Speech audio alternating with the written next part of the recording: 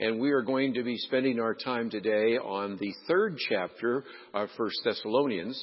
And as I've said before, but again, some of you may be new, what we try to do is go through the material that the church encourages us. And so theoretically, everybody in the church right now is teaching 1 Thessalonians 3. I say theoretically because some have a lot more difficulty getting to the punchline each week, and some of them run behind. But that is certainly the case. And so we will do that. Last week, we were in the last part of 1 Thessalonians 2. We talked about Satan as an adversary, because that was the argument being made there. Today we're going to see Satan as the tempter. So at the end, if we have enough time, looks like we are going to have that, I want to talk about 7 principles of temptation and 7 stages of temptation so that we can learn a little bit more about that as well. So again, we're kind of doing a little bit about Satan. By the way, if you're a visitor here, okay, this is not the Church of Flip Wilson. We don't always talk about Satan, but we did thought today, over these last 2 weeks, it would be appropriate, one, because the text brings us to those topics. Number 2, I've mentioned before that if you look at surveys, and we have just finished a very huge survey at Probe Ministries. I'm going to do 3 different interviews this week just on the survey alone. We have found that the younger you are, the less likely you are to believe that Satan's a real person. And my argument has always been, how can you be effective in terms of spiritual warfare if you don't even know that you're in a battle? So that's why last week we talked about Satan as your adversary. Today we're going to talk about Satan and the world in terms of temptation. Is everybody with me? So that's kind of what we're going to do. Well, let's, if we can, look at the first section. We break it down very easily into 3 parts. Part number 1 is the first 5 verses in chapter 3. Therefore, when we could bear it no longer, we were willing to be left behind in Athens alone. And we sent Timothy, our brother and God's co-worker in the gospel of Christ, to establish and exhort you in your faith, that no one be moved by these afflictions. For you yourselves know that we are destined for this. For when we were with you, we kept telling you beforehand that we were to suffer affliction, just as it has come to pass, and just as you know. For this reason, when I could bear it no longer, I sent to learn about your faith, for fear that somehow, here, the tempter, there it's talking about Satan, referred to Satan as the tempter, had tempted you, and our labor would be in vain. A couple of puzzling statements here by the Apostle Paul, so I'll spend a little more time in this first section. But first of all, let's give some of the background. Why did Paul write the letter? He has been in Thessalonica. He now finds himself in Athens and now Corinth. And as a result, he decides to send Timothy back to check on what has happened in a church that he planted. But it was only there for 3 Sabbaths, basically 3 weeks. And he had communicated to them up until now the fact that he had this great care for them and concern for them like a nursing mother, also like a father. And so as a result, he's wanting to get the report back, and now he's, of course, received that. He also says that he, in the last chapter we looked at last week, if you happen to be with us, how he wanted to come back to Thessalonica and felt thwarted by Satan. This is the aspect of Satan as an adversary. We talked about that last week.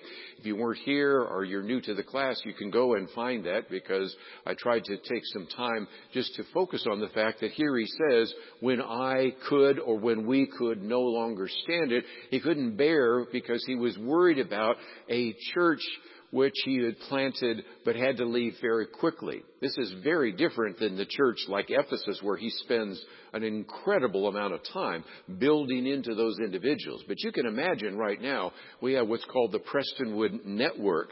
And you can imagine that if we wanted to establish a church, we have, for example, in Boston, or we have in Seattle, that you go, you meet with them 3 weeks and then you're gone, you'd want to say, aren't you glad we have Zoom? Aren't you glad we have email? Because you would say, I haven't really been able to pour enough time into these individuals. And yet here you can see why he was concerned. And so he trusted God to be with the Thessalonians and give them strength. But he also is kind of like this parent who's separated from his children and really wanting to know what they're going through, knowing full well that they were going through affliction. We see, of course, that he says he tried numerous times to go to Thessalonica. Even today, Pastor Graham was talking about, we really don't know what Paul's particular thorn in the flesh was. We also don't know exactly what it was that kept him from being able to go back to Thessalonica, but he believed that by sending Timothy, that would work. Why? Well, it turns out that Paul and Silvanus were both full Jews. And if you're Jewish in that culture and you walk into a Gentile city, pretty obvious what you are. And so you get marked real easily. But Timothy was at least half Greek, so the possibility, and this is why we think that he sent him back, is Timothy could come into Thessalonica. It was a Gentile city. He was part Greek. He'd fit in pretty well. No difficulty there at all. Whereas Paul and Silvanus would have drawn attention to themselves almost instantaneously. Remember, if you read in the book of Acts, it talks about how they were dragged before the magistrates, they were attacked, they were beaten, they were thrown in prison, and all the rest. In Philippi, they were just basically run out of town in Thessalonica. So you have a situation in which wherever Paul shows up, there's a riot. There's always a conflict. And as I said before, a couple of weeks ago, it's like the British bishop that says, wherever Paul went, there was a riot. Wherever I go, they serve tea. But it is different because in some respects, he finds himself being a target of abuse and attacks. So in this case, this is why he sends Timothy rather than to go there himself. And then we see this very interesting statement here in verse 5. I was afraid that the tempter, that is Satan, had tempted them to give up on the faith. We'll come back to this idea of temptation because I want to broaden it to just this, but maybe give you some practical ideas on some of the principles having to do with temptation from one passage and some of the stages of temptation from another. But again, just as he was seeing that Satan was hindering him from coming to Thessalonica, he also now maybe deduced that it's also possible that the same Satan that was keeping him from getting back to the city also might be tempting those inside the city. And so that is the argument that he makes there.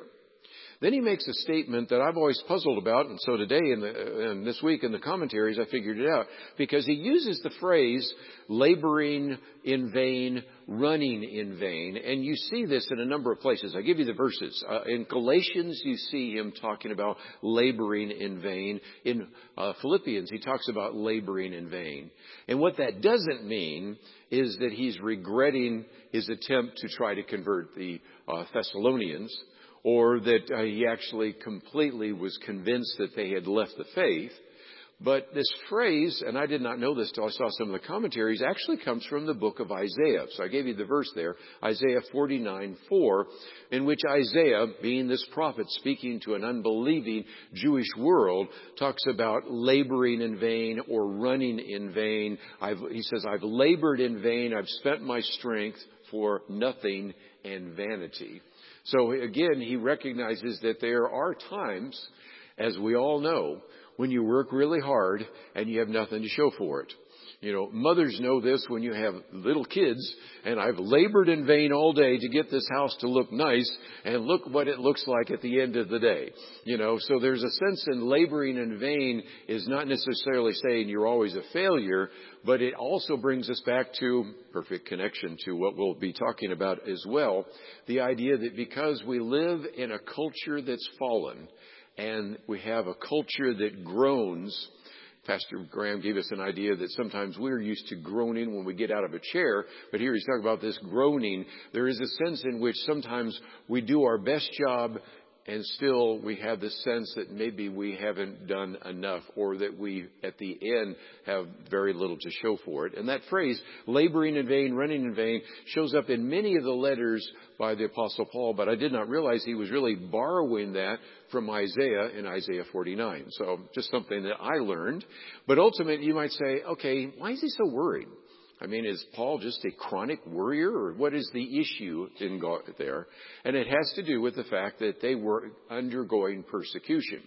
Just think about this. You spent 3 weeks ministering to individuals. You've seen conversions. You are establishing the fledgling church, and then you're run out of town, and you recognize that the individual that ran you out of town are still in control in the city.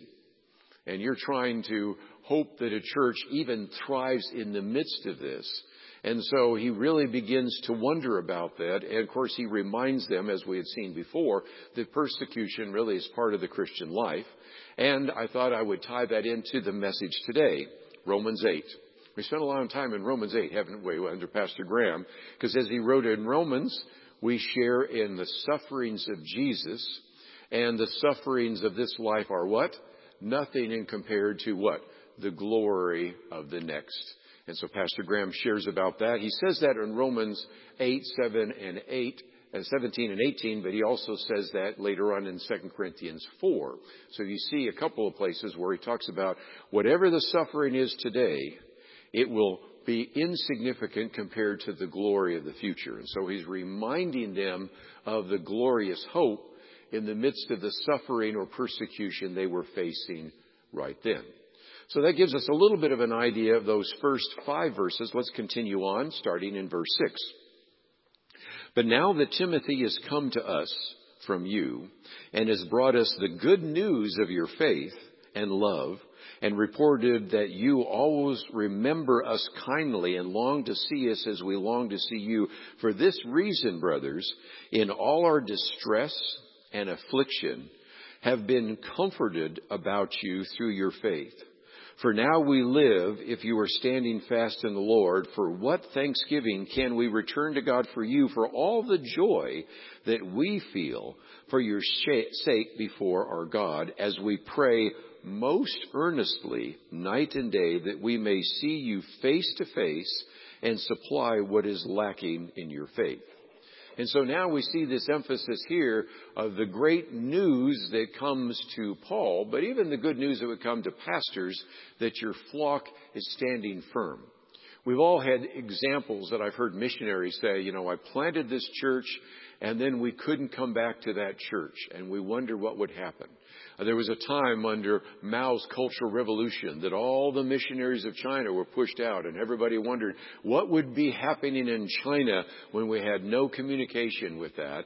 And as China opened up a little bit, we saw that in the midst of that persecution, God was still working in the hearts of those individuals. And so though they remain close in heart, they're still very far apart. And so there was a sense in which now he receives that report. Kind of hard for us to imagine now because we all have cell phones and we all have internet and those kinds of things. But imagine you're wondering what has happened, and now they have this great comfort in the affliction when Timothy comes back and gives this report that in a sense he also promises that they would then receive what was lacking in their faith when Paul came to see them in the future. And so I think it's kind of interesting to put down the issues of the past and present have been kind of in the beginning of 3:9. Now in 3:10, he points ultimately to the future. And that future is kind of a turning point, a lot of people say, in this letter. It shows the primary purpose of that letter, and that is it's an interim communication from Paul to the church in Thessalonica until his prayer is answered and he can be with them once again. And when they're able to come, he'd fill in maybe some of the gaps in their faith, answer some of their questions. You can imagine the questions they've had. Just think after you've been a Christian. Let's say you became a Christian that first week and you're a 3-week-old Christian. Can you think of all the questions you have? Matter of fact, we still have a lot of questions here. Matter of fact, just during the break here, I got another Ask Kerby question again, And so we still have questions when, as mature Christians, you can imagine all the questions and also the desire for them to have this learned teacher, Paul, come in and answer their questions. But nevertheless, he says, hold it until I'm there, but we will continue to help you grow in your faith. And so he's wondering how they haven't been enduring this. But again, the news of that really is very significant as they were longing to see. And as we've seen, other missionaries sometimes get a chance to return back to their mission field and see this. And so it says, again, he reminds us, for now we live if you are standing fast in the Lord. So again, the encouragement of planting a church, or in your case, the encouragement of leading someone to the Lord and then losing contact with them or contact with that church and finding out that they are standing faithful in that. And again, their conversion wasn't a momentary response. but a true living faith. And as I've said before, sometimes the best way to determine whether or not the faith is genuine is give it time. Over these last couple of decades, I've heard various people claim to be born-again Christians, and I've seen some individuals that very definitely illustrated and demonstrated that they were Christians, and I've had others say they were, but there's no fruit that you see. And I think time is one great teacher as to whether or not somebody indeed has accepted the Lord. And we see this as well. Also, their whole lives and purpose and desire about that, of wanting to spread the gospel, illustrates that. Again, I find somebody who's become a Christian and is really growing in their faith, they also want to share with others. So, if you see somebody that you're saying, well, I'm really not sure where they are spiritually. I used to call them Lady Clairol Christians. Only God knows for sure, There's a sense in which if they seem to be growing in their faith and they want to go and share their faith, that's, I think, a great indication of that as well. And so again, there was nothing for which Paul could thank God even more for the fact that they were growing in their faith. And then we get this last section before we get into this issue of temptation, because now we finally get to the prayer. And as I'll point out in just a minute, this is a very different kind of literary style than you see in the ancient Near East. But first of all, let's look at this. Verse 11.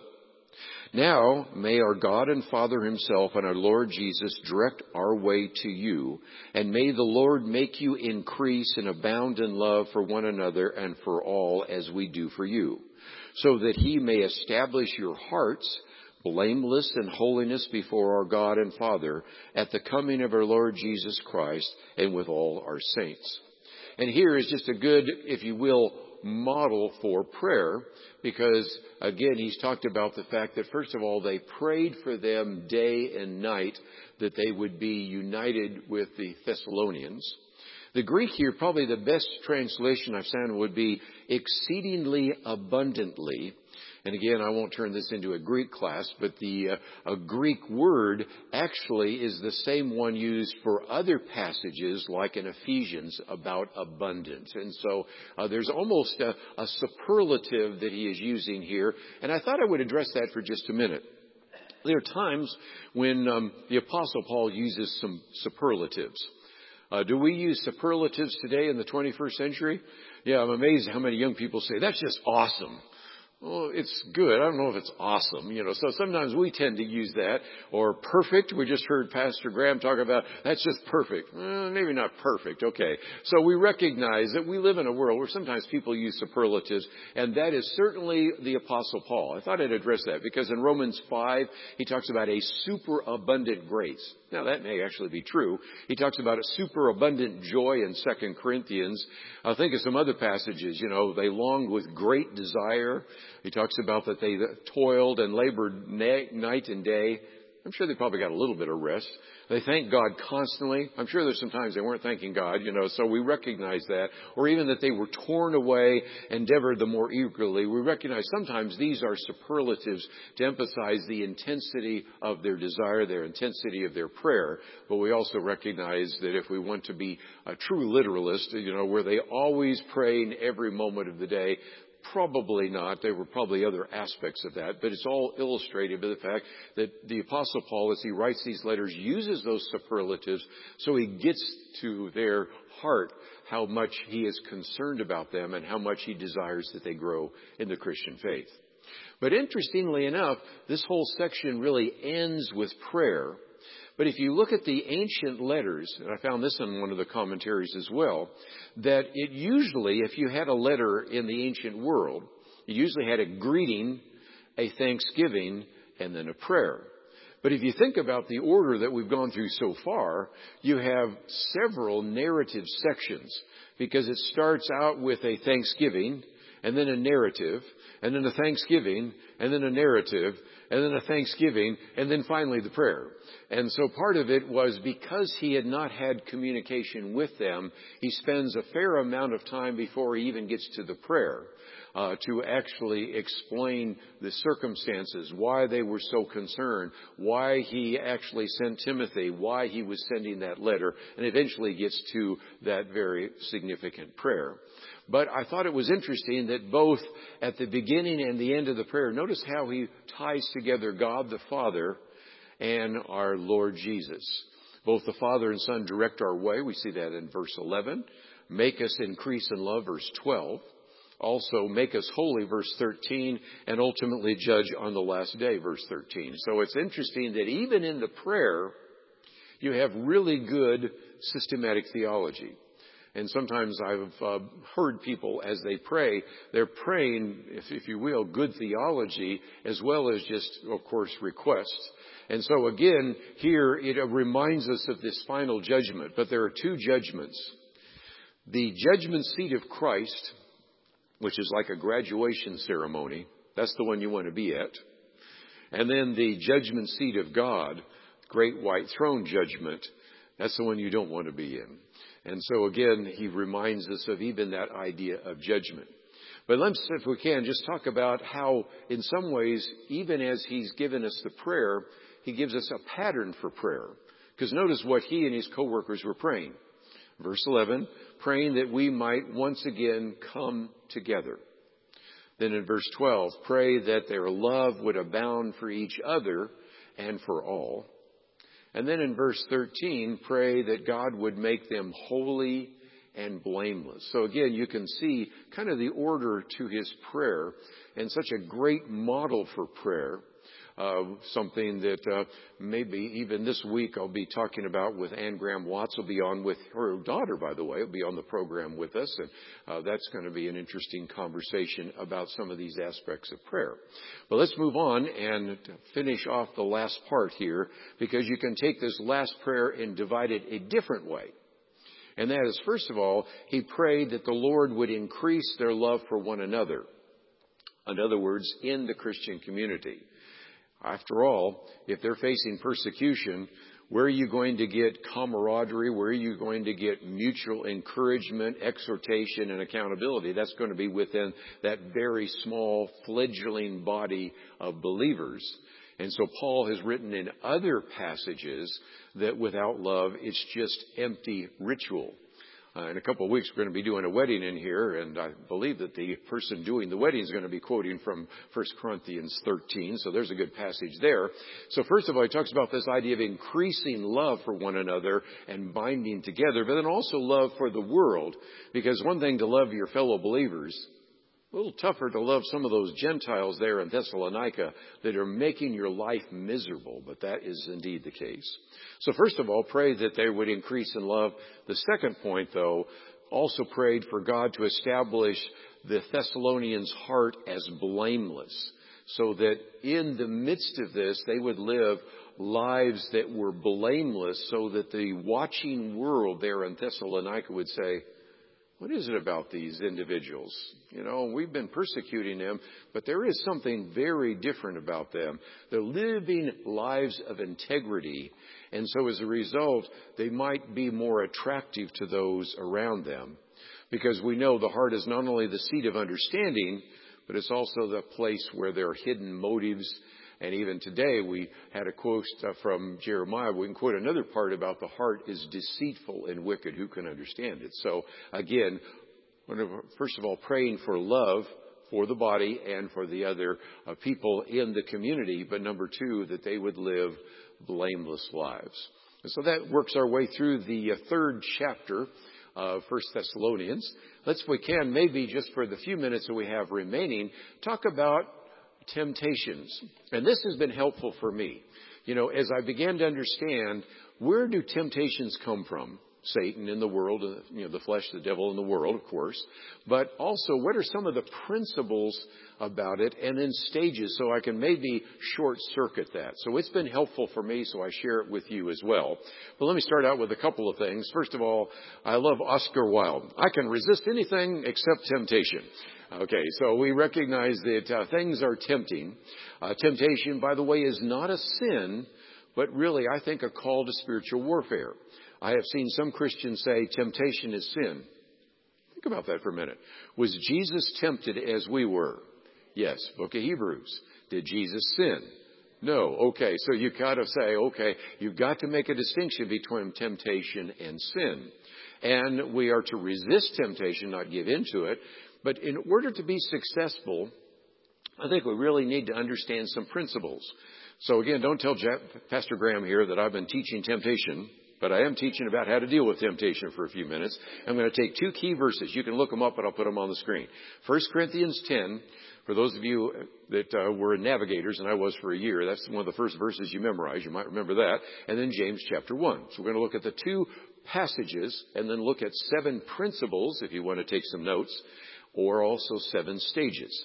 7 principles can be very easily discerned from 1 Corinthians 10. Pastor Graham today was quoting from New American Standard. Most of the time we've been in ESV. I thought that was kind of interesting. I think this is New American Standard, so I'll try to get into the realm here as well. But anyway, therefore, let him who thinks he stands take heed that he does not fall. No temptation overtaking you, but such is common to man. And God is faithful, who will not allow you to be tempted beyond what you are able, but with the temptation will provide the way of escape also, so that you will be able to endure it. You know, when you memorize it in New American Standard, and then you go to ESV, after a while you can't even remember the verses and the words because they get kind of all messed up. But anyway, this is your classic statement about temptation. If you got some notes, you might number 1 to 7. I'm going to real quickly give you the 7 principles. If you say, I don't want to get writer's cramp, but I'd like to look at those again, it's on the website, PrestonWoodExamine.org. So let's look at those principles relatively quickly. The first one is, don't think you cannot fall. Take heed. Why does it say take heed? Because if you think you're immune to temptation, you're probably in dangerous territory. I've had some individuals say, I'm not really tempted by that. And I'm thinking, you're in dangerous territory. You have to live in the world to say, I live in a world of temptation, because why? As Pastor Graham said, we live in a fallen world, a world that can easily tempt you. The Christian church is full of believers that thought it could never happen to me, right? And sadly, right now, one of my links that I get on a regular basis is for somebody that actually does a great deal of investigation in some of the scandals of the church. It's almost a full-time ministry now for this guy to look at these various scandals. A lot of them are financial, some of them are sexual, some of them are where individuals have become overbearing, and they end up being various kinds of churches which are abusive churches and things like that. And I'm here to tell you, if you know anything about the Christian world, you recognize that there are a lot of people who say, it couldn't happen to me, and it did. So the first thing is principle number 1, take heed. Principle number 2, temptations will overtake you. We have kind of this mindset that we'll see a temptation, it's kind of like, I can take it or leave it. Maybe like a bowl of broccoli there. It's like, I could eat it, but I don't have to eat it. No, temptation is more like some of the nice food we got out there a minute ago that went out so fast that we're going to have to bring more food next week. We ran out of all our goodies there. Ooh, it's kind of hard to walk past that one, or maybe as you're really hungry, and my wife always said, I'm starving. I don't think you're starving, but the food is just, and that's what temptation is like. Temptation will overtake you. We live in a world, and I think one of the mistakes of Christians is not to say, well, this temptation, I can easily resist it. No, there are some temptations that will really pull on you based upon maybe your genetics, based on your family experience, based upon previous sin that will overtake you. And again, the second principle is that temptations aren't just neutral. Temptations will overtake you. The third principle we see here is your temptations are not unique. How many times have I heard somebody say, well, if you lived in my world, you certainly wouldn't be so cavalier about temptation. First of all, I usually don't say that, but they will sometimes say, look, I am dealing with things that nobody else has ever dealt with. Scripture says no temptations are what? Common to man. And so don't think that you're unique in your unique set of circumstances. Number 4, now we're getting to some hope. God is faithful. Paul's reminding us here as he's writing to the church in Corinth, which was a debauched culture. So you think about temptation, what it's like. You're walking by temple prostitutes, you're walking by pagan, you're walking by all sorts of things that are tempting. He's reminding them that even in Corinth, God will not abandon you. He won't let the temptations of the world destroy you. But at the same time, even though we can trust that God is faithful, there's another part of that, our responsibility, right? And that, as I put down here as well, we must do our part in protecting us from temptation. Proverbs talk about the idea of what? Guard your heart. Now, if that was true in the Old Testament and the Proverbs, right? How much truer is it in the 21st century where we assaulted every single day by visual stimulus? Cell phones, computers, television, billboards. Just think about what we are dealing with. So if it was true almost 3,000 years ago, it's even more true today. So I think there's going to be a need for us to guard our hearts if we're going to actually have victory over temptation. A couple more real quickly. God only permits what you can withstand. I thought it's interesting. He says, God will not allow you to be tempted beyond what you are able.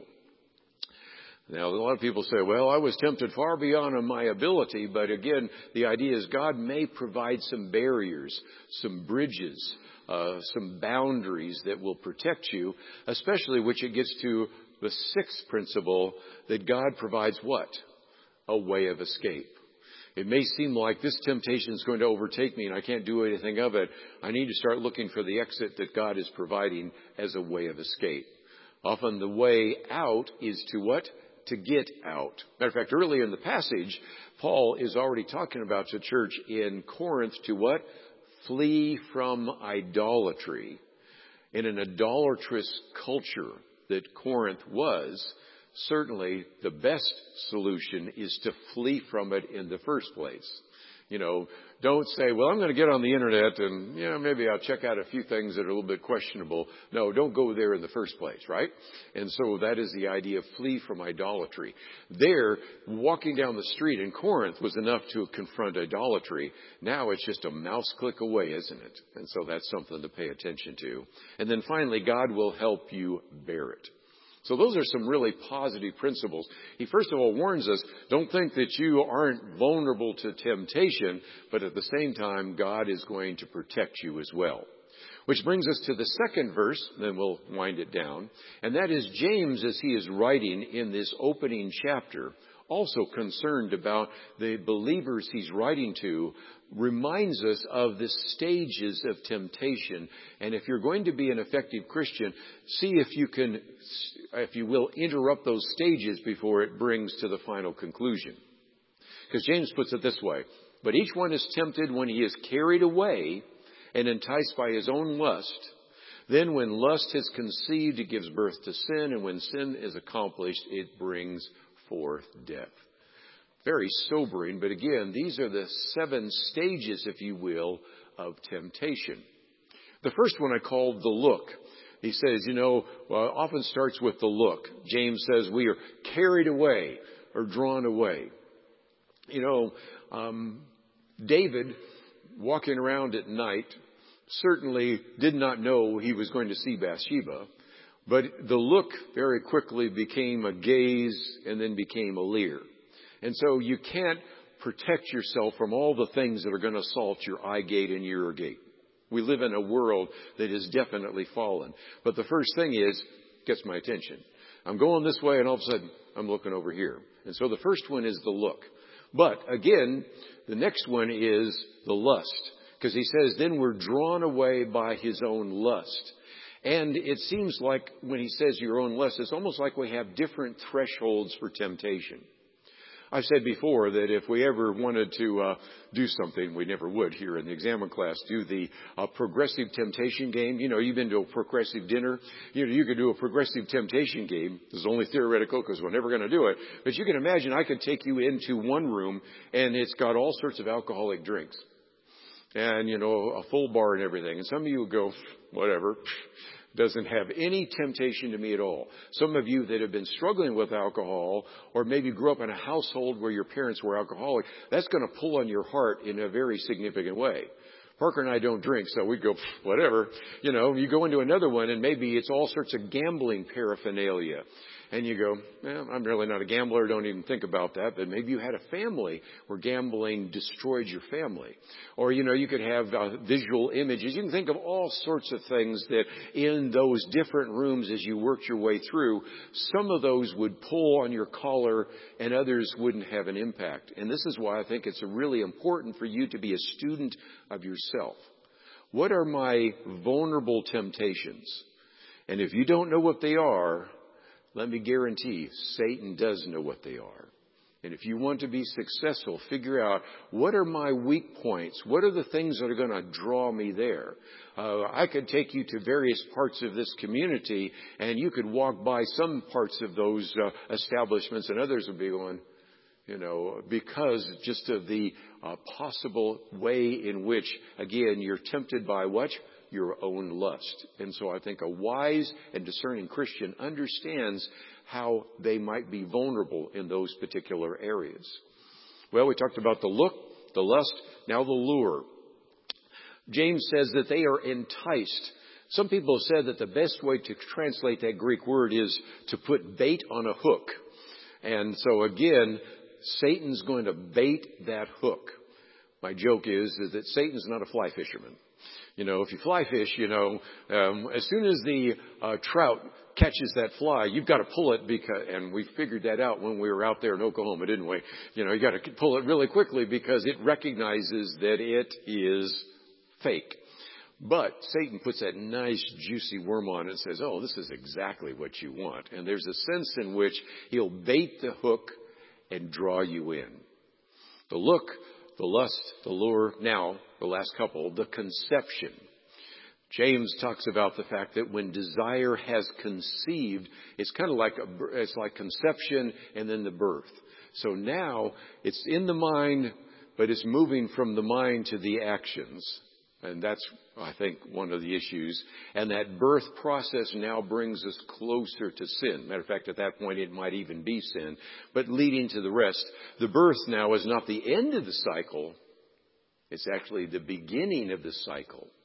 One of the things I did a week ago with Michael Perrin when we were on radio was we were talking about all the issues of addiction.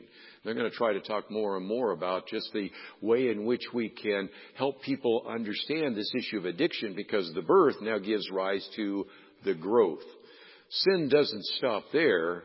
Actually, sin sometimes makes it easier to sin again. We hear in the book of Hebrews, it talks about this idea of a besetting sin. Once maybe the first time you did a sin, it's like, oof, but the next time it's a lot easier to do that sin. The next time it's even easier. There's some counselors in Fort Worth that say, first time it's like going to sin is like going down a country road and then sometimes you return, but eventually you get to your destination. Next time you've been amazed at how straight the road is. And pretty soon it's not just a 2-lane, it's a 4-lane, it's a 6-lane freeway. And as in a sense, what happens is the more you sin, we know from brain studies, it reinforces that behavior. And so a wise and discerning individual would recognize the birth, the growth, and finally, what does he talk about? The death. Sin brings forth death. Now, it could be actual death. It could be drug overdoses. Just look at all the people that are dying of methamphetamine, fentanyl abuse, and those kinds of things. In the past, could have been AIDS. It certainly could be spiritual death. It could be emotional death. But in any case, this is the result of temptation and giving away to sin. I know that was pretty quickly, but I put this chart. It's always a good opportunity to put a chart up there just to help you understand how the stage can actually lead to these stages of temptation. And I think it's just a good illustration that as believers, if we're going to avoid temptation, not let Satan win over those temptations that he brings in our life, look at those stages, interrupt them before it leads to death. And that is the warning that obviously we see today. Pretty sobering, but again, I've never heard anybody teach that. So it was helpful for me, so I thought I would teach it here. And now turn it back over to Parker.